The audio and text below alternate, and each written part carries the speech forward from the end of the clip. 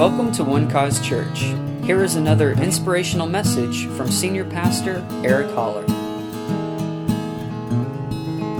Let's go to Philippians chapter 3 today. Welcome. I'm glad all of you are here. Thank you for being here with us in service, by live stream. We're really glad to have you. And those who maybe are listening by podcast, welcome as well. We thank God for you, and I'm glad that you have given some time here to hear the Word of God from One Cause Church. And I just happen to believe I pastor the best church in the whole area. I really do. You guys make this job fun.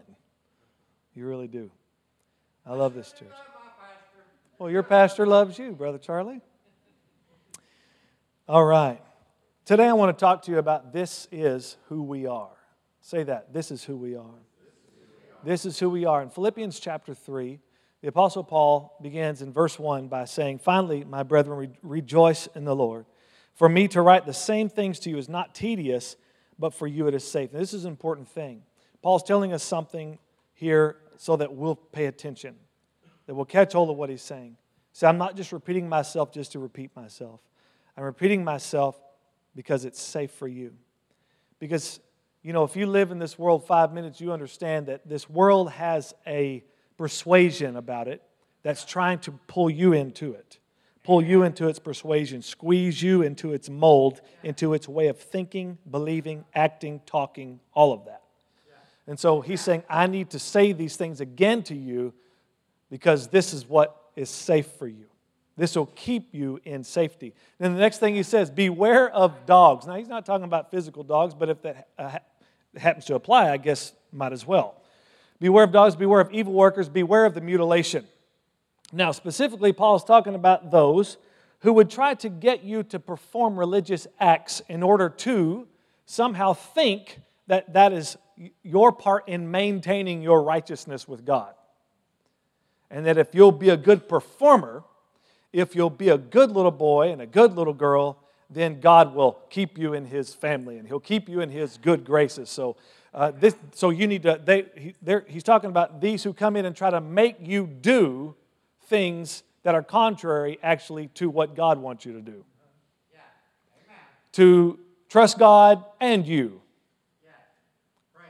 And this takes away from the beauty of the gospel and the good news that's found in the gospel. All you see, it's Christ. Christ died for our sins. Christ was buried. Christ rose from the dead. There it is. What does that have to do with me? Except that I received that reality by faith.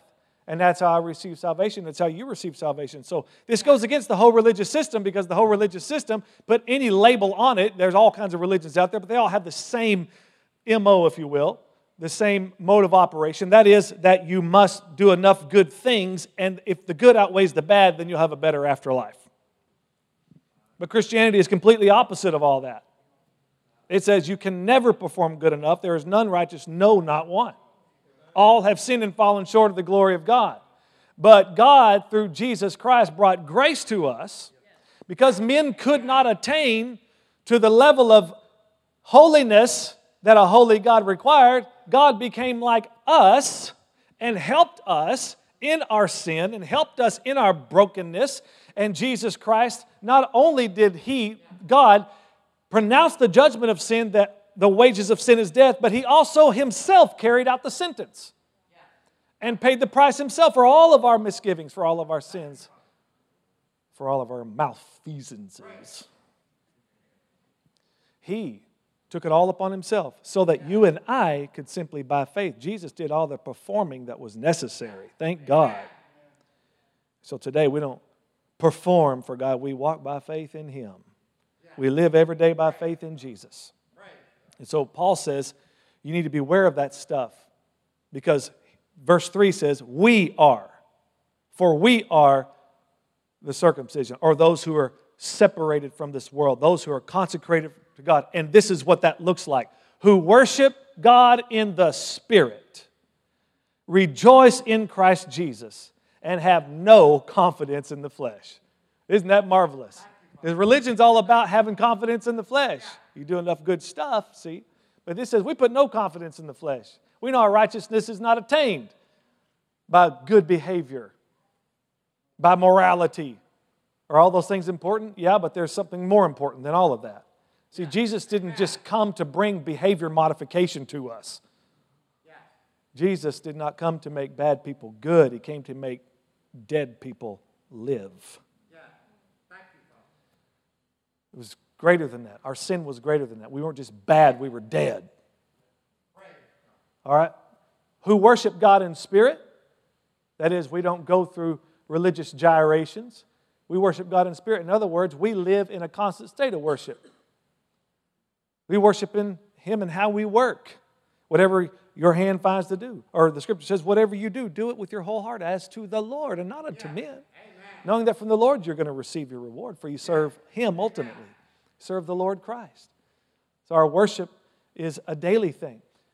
Who rejoice in Christ Jesus. In other words, that word rejoice literally means to boast. We brag on Jesus. We talk about Jesus. Interesting when you talk about Jesus, how the whole atmosphere in the room changes. Especially if you're in a place where people don't talk about Him very much, unless they're cussing. You say Jesus, and all kinds of things can be talked about, but when Jesus is spoken out, when He comes into the room, it's like there's this discomfort, there's maybe anger. Why? Because all of us have to deal with this man.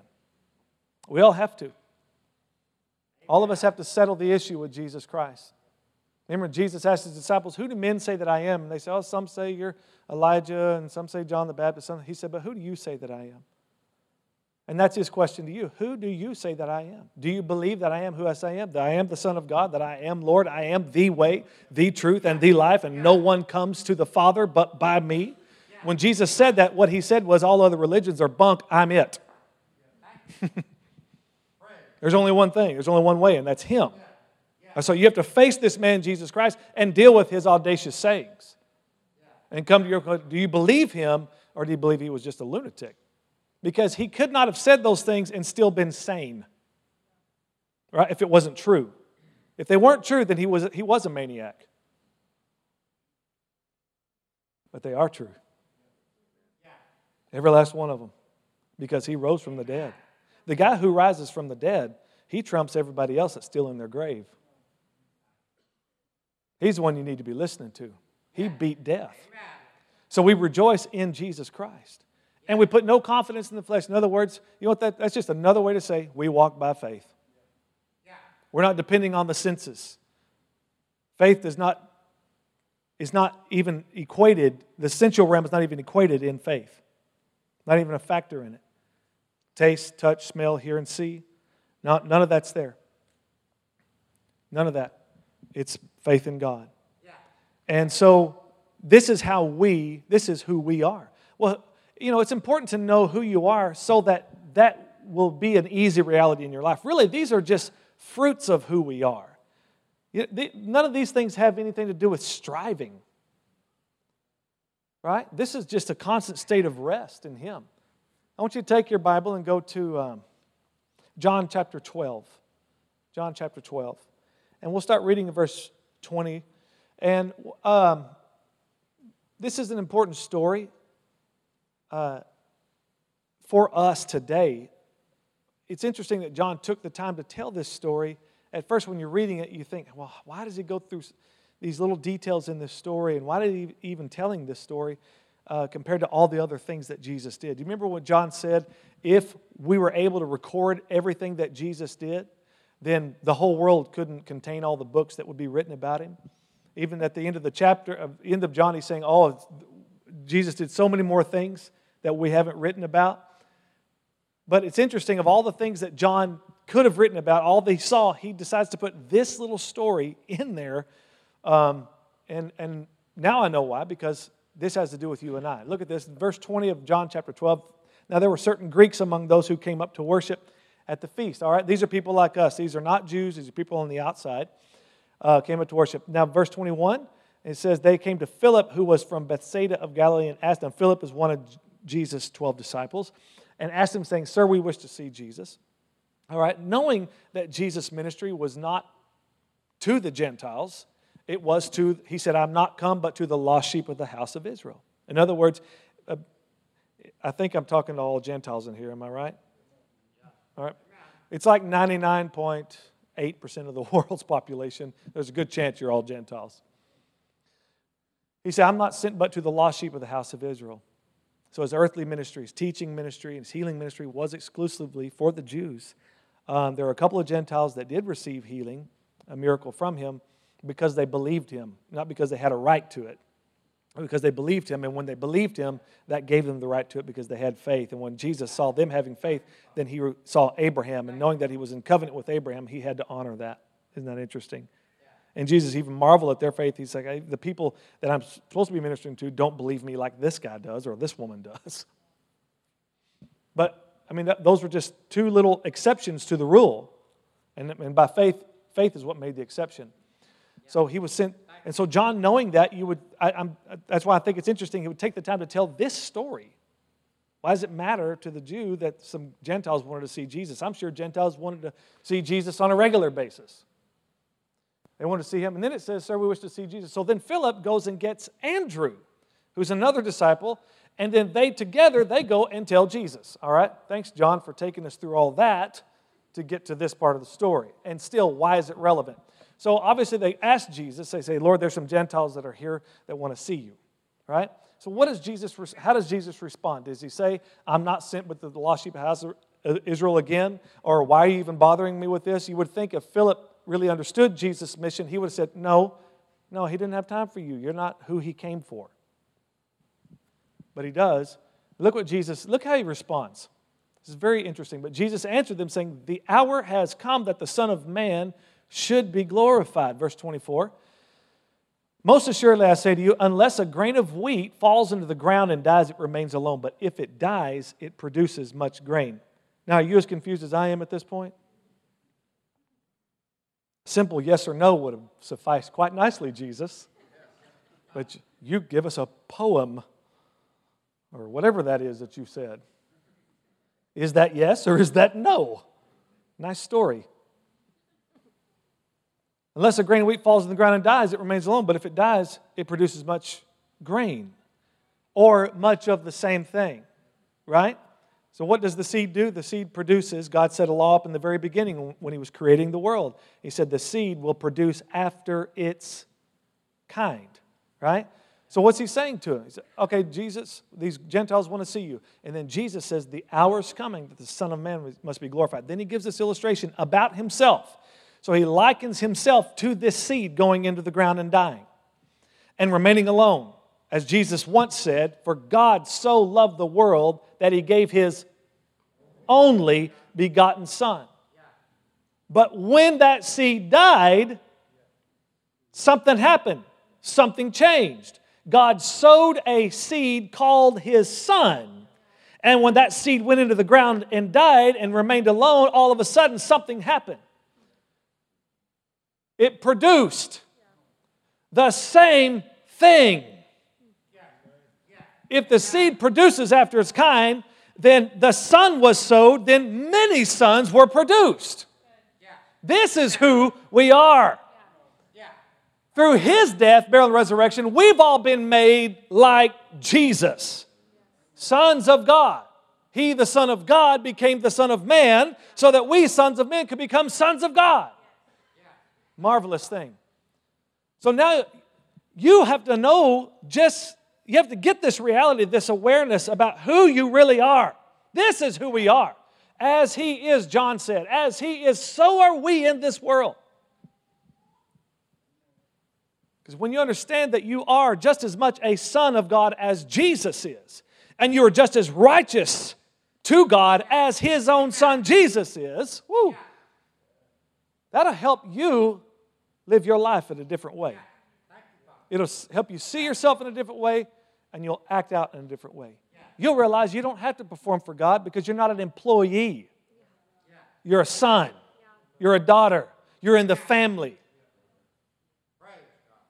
And everything he has is yours. It's something my dad always said when I was growing up. I'd ask him for something, he'd say, son, everything I have is yours. Never really tested that out too far, but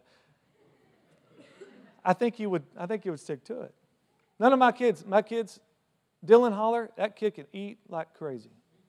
I mean, you see his frame. He's 6'2" now, passed me up, and he's just a food-consuming machine. But he never asked me if he can go look in the refrigerator. He has no respect for me. Just goes in the pantry, starts grabbing food and eating it all up because he knows he can. Because he's in my family. He has the right to do that. He has a right to everything that I have. Amen. You have a right to everything that God has. Because you're His child. This is so good. And one of the things that we've been duped in religion is to identify ourselves as something other than the righteousness of God. Something other than holy and made right in His sight. Something other than completely and fully reconciled to God. We've been made to believe that we are sinners saved by grace. I'm not a sinner saved by grace. I was a sinner, but now I'm saved by grace. Those are not the same thing. You were a sinner, now you're saved by grace. Because that mentality of we're sinners saved by grace is, it keeps you thinking small and weak. It keeps you making excuses for your failures. If you fail, if you sin, you go, well, after all, we're all sinners saved by grace. Wink, wink. No, that's not the reality that we have. You are a new creation in Christ Jesus. Old things are gone and new things have come. He didn't just put you a grace bubble around you and you're still all funky and nasty on the inside. He cleaned you up on the inside. He made you the righteousness of God in Christ. Ooh, He didn't just make you a righteous person. He made you righteousness. He became sin. Jesus didn't become a sinner. He became sin, that we might become the righteousness of God in Him. See, now your condition has been fixed. And now your actions then can represent your condition. Does this help you today? Got to know who you are so that you can know what you do. Okay, let's go to another place. I'll show you something. Let's maybe Galatians chapter 5. Galatians chapter 5. Verse 16. I'm just going to try to follow the same vein I did in the early service. I had a whole, for all of you who are critiquing my sermon today, any of you I taught homiletics to, just forget that today, okay? Because I have all that here, but I got off course. But it's on course at the same time. Anyway, where'd we go? 5:16. Let's go to 5:16. Look at this. I say then, walk in the Spirit, and you shall not fulfill the lust of the flesh. Verse 17. For the flesh lusts against the Spirit, and the Spirit against the flesh, and these are contrary to one another, so that you do not do the things that you wish. Now, did you see that? What's keeping you from doing the things that you wish? Because if you can answer this question right, some of you are thinking that it's the Spirit, and some of you are thinking that it's the flesh. What's keeping you from doing what you wish?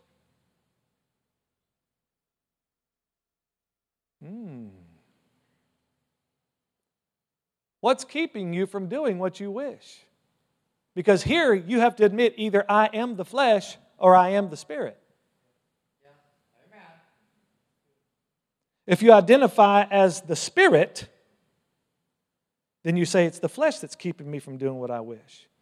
But if you identify yourself as just the flesh man, then you're saying it's the Spirit that's stopping me from doing what I wish. So who are you? Who are you? I hope to God you see yourself as the Spirit. Because you are a spirit, you have a soul, and you live in a body. The body is not the wholeness of who you are. It's what you live in. We have this treasure in earthen vessels. So now you understand what the real struggle is. Because you have His nature, you have the right wishes. You have the right desire. Fully, totally right desires. But it's the flesh who's trying to hinder that. who's stopping that and for causing you to do what you really want to do. Now, there is a day coming, thank God Almighty, there is a day coming when this body will be glorified. We'll have a new body that will take on the very same nature as the Spirit itself. But until then, it's flesh against the Spirit and spirit against the flesh. And you're either going to walk by the Spirit or you're going to walk by the flesh. And you're going to walk by the flesh a lot more if you keep identifying yourself as just this natural fleshly person rather than that born-again spirit. One who is like Him. This will help you live in victory. This will help you walk in it. This will help you overcome. Not just make excuses for failure, but overcome those failures in your life. Put those things behind you once and for all. But if you want to keep playing this guilt and shame and condemnation game, how's that working for you? It never got me free. When I finally figured out that coming to an altar and bawling my eyes out was not the apex of my Christianity, I got over some stuff. When I just started taking God at His word and walking by faith, because you know what I found out? Repentance doesn't mean cry. It means change your mind. I was every week. And the preacher did everything he could to manipulate to get everybody in the room up to the altar eventually. Call out every sin, and finally when he hit mine, I'd go, oh, well, all right, I guess he's talking to me. Better get up there and weep and wail and cry and feel good for the moment, but not really change. Go right back into my life and do what I did. You know why? Because the altar was the apex. It was where everything was made right. So if I viewed that, crying and blah, blah, blah, blah, blah, blah, now I'm not saying that you shouldn't cry. I'm just saying that's not what changes things. If you cry, cry. If you need to cry, do it. I'm saying that's not what changes things. Changing your mind is what changes things. That's what repentance means. It's the Greek word metanoia. It means change your mind. You can do that without crying. You can do that without feeling bad. Wow. But when this became everything, when I was in that system of this was everything, well, guess what? Then I found myself going out here and it was easy to fail again. That way I could get back to the altar the next week. Then I would go back out in life and I'd fail. That way I could get back to the altar again and get right with God again. My whole life, my whole existence, maybe I'm not talking to anybody here. You probably don't relate to this at all. But all I'm saying in my existence was to just get right with God. That was just put in me. You need to get right with God. You need to get right with God. You need to get right with God. I'm already right with God through His Son, Jesus Christ. But religion beats you over. It always makes you think there's something continually wrong with you that you have to fix. And you need to feel bad about something all the time. You're never going to measure up. But when you see yourself that you're already made as righteous as you possibly can be through the Lord Jesus Christ, you'll cast off all that bondage and live how you want to live. I hope to God you're so free that you actually do what you wish. The world is looking for Christians, for believers to do what they wish because your wish is the right thing. It's that flesh that's fighting you. Come on, talk to me today. Your tongue don't want to be nice. Your tongue don't want to say the nice stuff. You just test it, just for a moment. Just have somebody cut you off in traffic. Your tongue is not first, bless them, Jesus. I love that person so much. You've got a few other words that want to immediately come out. I mean, you've got that gun cocked and ready to fire, right? Anybody can do that. That's easy to do that. Because that's the flesh. That's the easy thing. But we who are living in the Spirit, choose to live by the Spirit, we understand that if we're quick to listen, slow to speak, therefore slow to wrath, we'll have a better outcome. Amen. So who are you? And when you know who you are, this is who we are. We're like Him. All right, let's go to another place, Romans chapter 7 for a moment. Of all the chapters in the Bible, there's a lot of them I really love, but Romans chapter 7 really helped me understand who I am and set me free. And I was so glad that, the Apostle Paul he's one that I look forward to meeting someday, of course, obviously, besides Jesus. I mean, come on, you can't even compare that, right? That's like trying to compare all other basketball players to Michael Jordan. You just have to leave Jordan where he is and then talk amongst the other guys, right? You leave Jesus where he is, right? Obviously, he's the one I want to see. But the Apostle Paul is probably the next guy because he was the apostle brought to the Gentiles. We wouldn't even know anything about Jesus if the Apostle Paul had not written what he wrote, because Jesus told Paul what to tell us. And if you don't understand what he's saying, you won't understand any of the rest of the Bible. So this is where we live. But I'm grateful to know what an extraordinary man he was. And my dad says that Apostle Paul is probably the greatest Christian who ever lived. After all the things that he went through and how he continued to preach this gospel and keep it very clear and not mix things up. People are always trying to mix Jews and Gentiles and make it all one religion. In the Spirit, we're all the same in Christ, but they were trying to do their practices, make the Gentiles act like them, and they had to make all that stuff clear, say, no, that's not how this works. Jews are Jews, Gentiles are Gentiles. Here on the earth, you practice your walk out with Christ differently. All right? And I don't have time to go into all that. We'll do that some other time. Romans chapter 7, verse 18. Look at this. For I know that in me, that is in my flesh, nothing good dwells. Any Christians understand that so far? If you've been a Christian 5 minutes, I think you got that part figured out, right? For to will is present with me, but how to perform what is good I do not find. In other words, I want to do the right thing, but I can't find the strength in this flesh to do it because it fights me on it. It doesn't just naturally want to do that right thing. Next, verse 19. For the good that I will to do, I do not do, but the evil that I will not to do, that I practice. When I read that for the first time, I thought, golly, thank God I'm not the only one. Just me and Paul. None of the rest of y'all, I know you all live perfect lives, but for the good that I will to do, I do not do. But the evil that I don't want to do, that I practice. Wow. Verse 20. Now, if I do what I will not to do, or if I do what I don't want to do, it's no longer I who do it, but sin that dwells in me. Does that sound a little bit like a cop-out to you? It's not me, it's the sin in me. Really, Paul? No, Paul's helping us understand who we are. And he's saying, that's not me. I'm the Spirit man. All right, now watch. Here's going to tell us the sin that dwells in me. Verse 21, I find in a law that evil is present with me, the one who wills to do good. So I'm here wanting to do good, but there's this presence of evil that's with me. Amen. Look, verse 22. For I delight in the law of God according to the inward man is what's right. My heart is whole in Him. Hey, Christian, can I just say something to you? Stop asking the Lord to make your heart right. He already did in Jesus. You need to get your mind right. Your heart's already whole. Amen.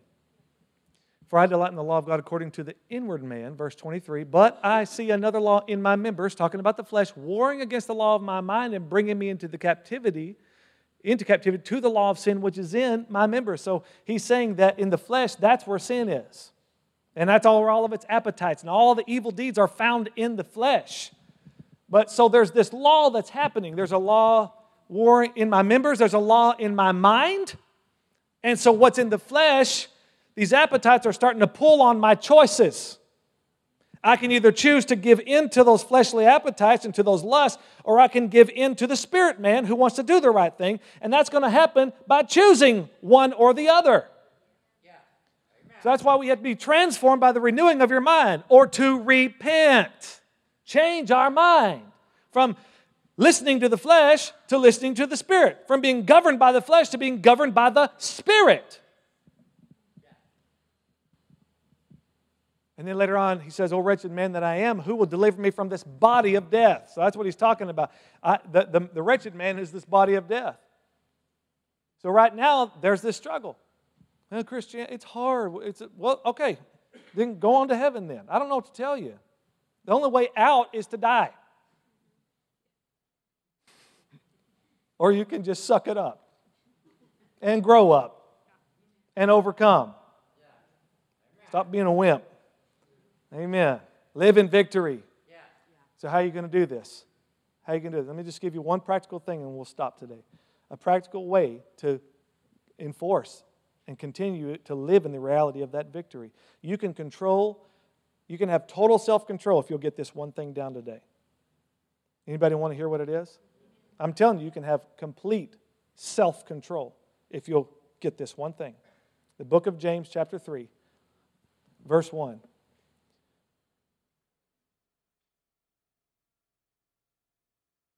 Santiago, chapter 3. My brethren, let not many of you become teachers, knowing that we shall receive a stricter judgment. You know, you come across those verses that you kind of wish you had never read. That one right there. Verse 2. For we all stumble in many things. If anyone does not stumble in word, he is a perfect man, able also to bridle the whole body. Your words control your life. What's coming out of your mouth is going to determine whether you're going to live by self-control or be controlled by self. It's not that hard. Everybody has a mouth in here, which means everybody can control themselves. We couldn't help it. We fell in love. Yep, that's adultery. So she was married and I was married, but we fell in love with someone. No, it didn't happen like that. No, you could help it. You chose that. You started talking it, and then you started practicing it. Amen. Come on. So you control it by your tongue. So if you can watch what's coming out of your mouth, then you can start to change even the way you think and the way you act. All right? That can start today. Well, what do you say? You need to say what God has said. He's given you the words to say to empower you to live this Christian life, to live as He is in the world. Jesus said, you can do anything I did. The same Spirit that raised Him from the dead lives in you. Amen. So you and I have this responsibility to guard our mouths. What can you say? Well, let me just say this. If you'll start saying, I am the righteousness of God in Christ, I have a feeling you'll start living in that reality. I delight in the things of God. I love what's good. I love what's right. And see, this will also help you in how you pray too. You won't pray little bitty prayers, scared prayers. I'm so tired. I'm just tired of my brothers and sisters being bound up and being afraid to pray. Well, I just want to pray the right thing. I'm scared to know. I just don't ever want to say the wrong thing to God. And they're just so meek and afraid and timid to pray big, bold prayers because they've been duped to not do it wrong, and you don't want to upset God, and you don't want to ask for too much, and it's just like backpedaling all the time, reasoning and doubting and all this stuff that stops you from believing God and then therefore receiving from God. Jesus said, whatever things you desire when you pray, believe that you receive them and you will have them. Well, obviously, He doesn't mean whatever. That's what He said, bonehead. I mean, you can just fight and argue that all you want, but that's what Jesus said. What if we just took Him at face value? What if we just took Him at face value and just believed Him? It's like He says these things and then just dares us to actually believe it. Because Jesus didn't go, now, obviously, I don't mean... He never did that. We do that. We start trying to figure out reasons why that's not true. Why that can't apply, or when it can apply, and when it can't. Instead of just simply believing Him. Amen. So when you know who you are, you'll know how to pray. You'll know what to say. You'll know how to think, and you'll know how to act. This is who we are. We are the circumcision. We worship God in spirit. We rejoice in Christ Jesus, and we put no confidence in the flesh. Amen. Let's pray. Father, thank You for this wonderful, wonderful day that You've made. Bless all of these who have heard the word. Thank You for the spirit of wisdom and revelation and the knowledge of Christ. Be upon every one of them, upon all of us. Lord, we thank You for Your grace. Help us, Lord, to truly see this and be aware of what you have done for us, it is an extraordinary salvation. It is a marvelous thing that you have done. And Lord, we are glad for it, and we rejoice in it. Thank you for saving us. Thank you for calling us, delivering us out of darkness, and bringing us into the kingdom of your dear Son, the kingdom of light. Help us to walk as children of light, to see who we really are, to say who we really are, and to live who we really are. To live by the Spirit. We understand that's a daily thing. It's a walk. We walk. That is one foot in front of the other. We walk by faith.